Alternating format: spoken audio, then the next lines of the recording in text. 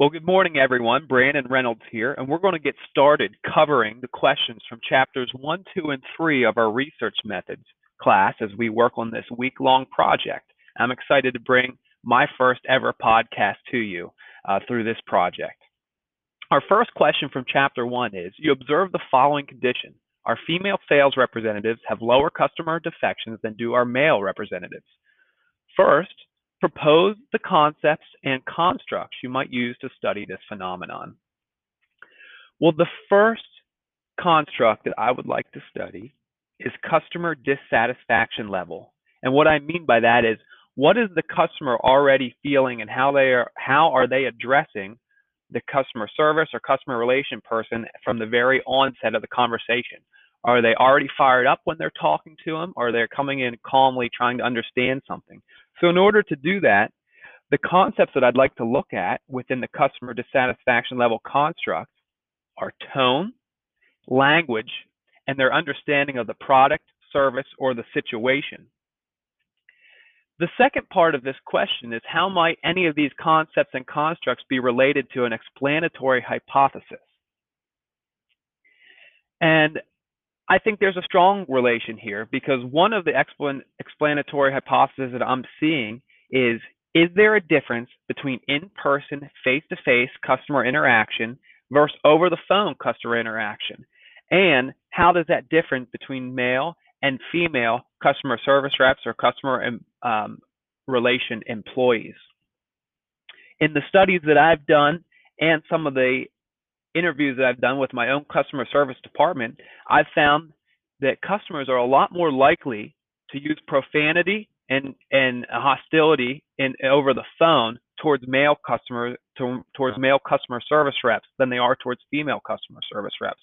However, contrary to that, is in person, it appears that a male can maybe be a little bit more intimidating, even at the onset of a conversation, where the customers are more likely to yell and get verbally abusive with the female representatives as they are to the male representatives in person. So there's a big difference there, and that's one of the explanatory hypotheses that I think will be related to these concepts and constructs.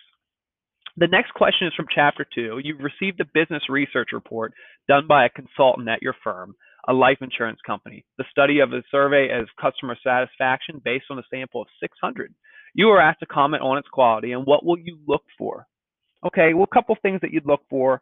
I'll run through these very quickly, but I had 12 things.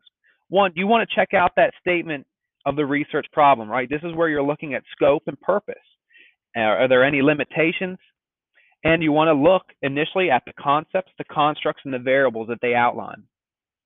The next section that I would look at is the research planning and execution. Why did they choose this type of research? What are the procedures? What's the target population? This is very important to know as you are gauging as a manager whether this is good information. Ethical. We can't touch this enough. Did they protect the participants and clients, and was their confidentiality used throughout? Next, let's look at the adequate analysis. What are the procedures for analyzing? How are they connecting the findings to the research instrument? And what did they do to validate the data, and was there reliability checks completed throughout this research? Are there any limitations on their findings and conclusions? And one of the last steps, really important, is justification of findings. We need presentation, organization, and summarization. When you look at the justification, the findings, and conclusions, do you see those three things? Is it presented in an adequate manner? How is it organized? Can you find everything? And do they offer good summarizations for you, the manager or senior executive that needs to make a decision?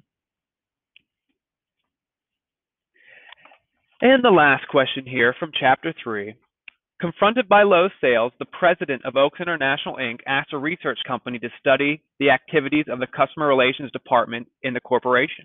What are some of the important reasons why this research project may fail to make an adequate contribution to the solution of management problems?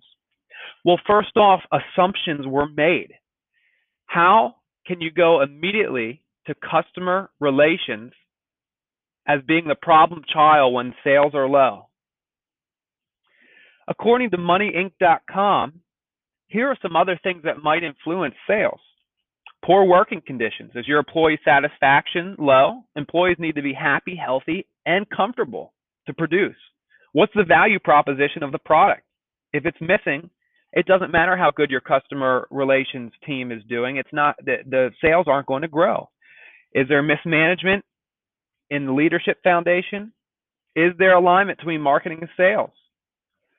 Is your product management team paying attention to the competitors, or do you have a poorly trained staff? And if you think that customer relations has to be the problem, well, let me give you a list of some companies that have the worst customer service.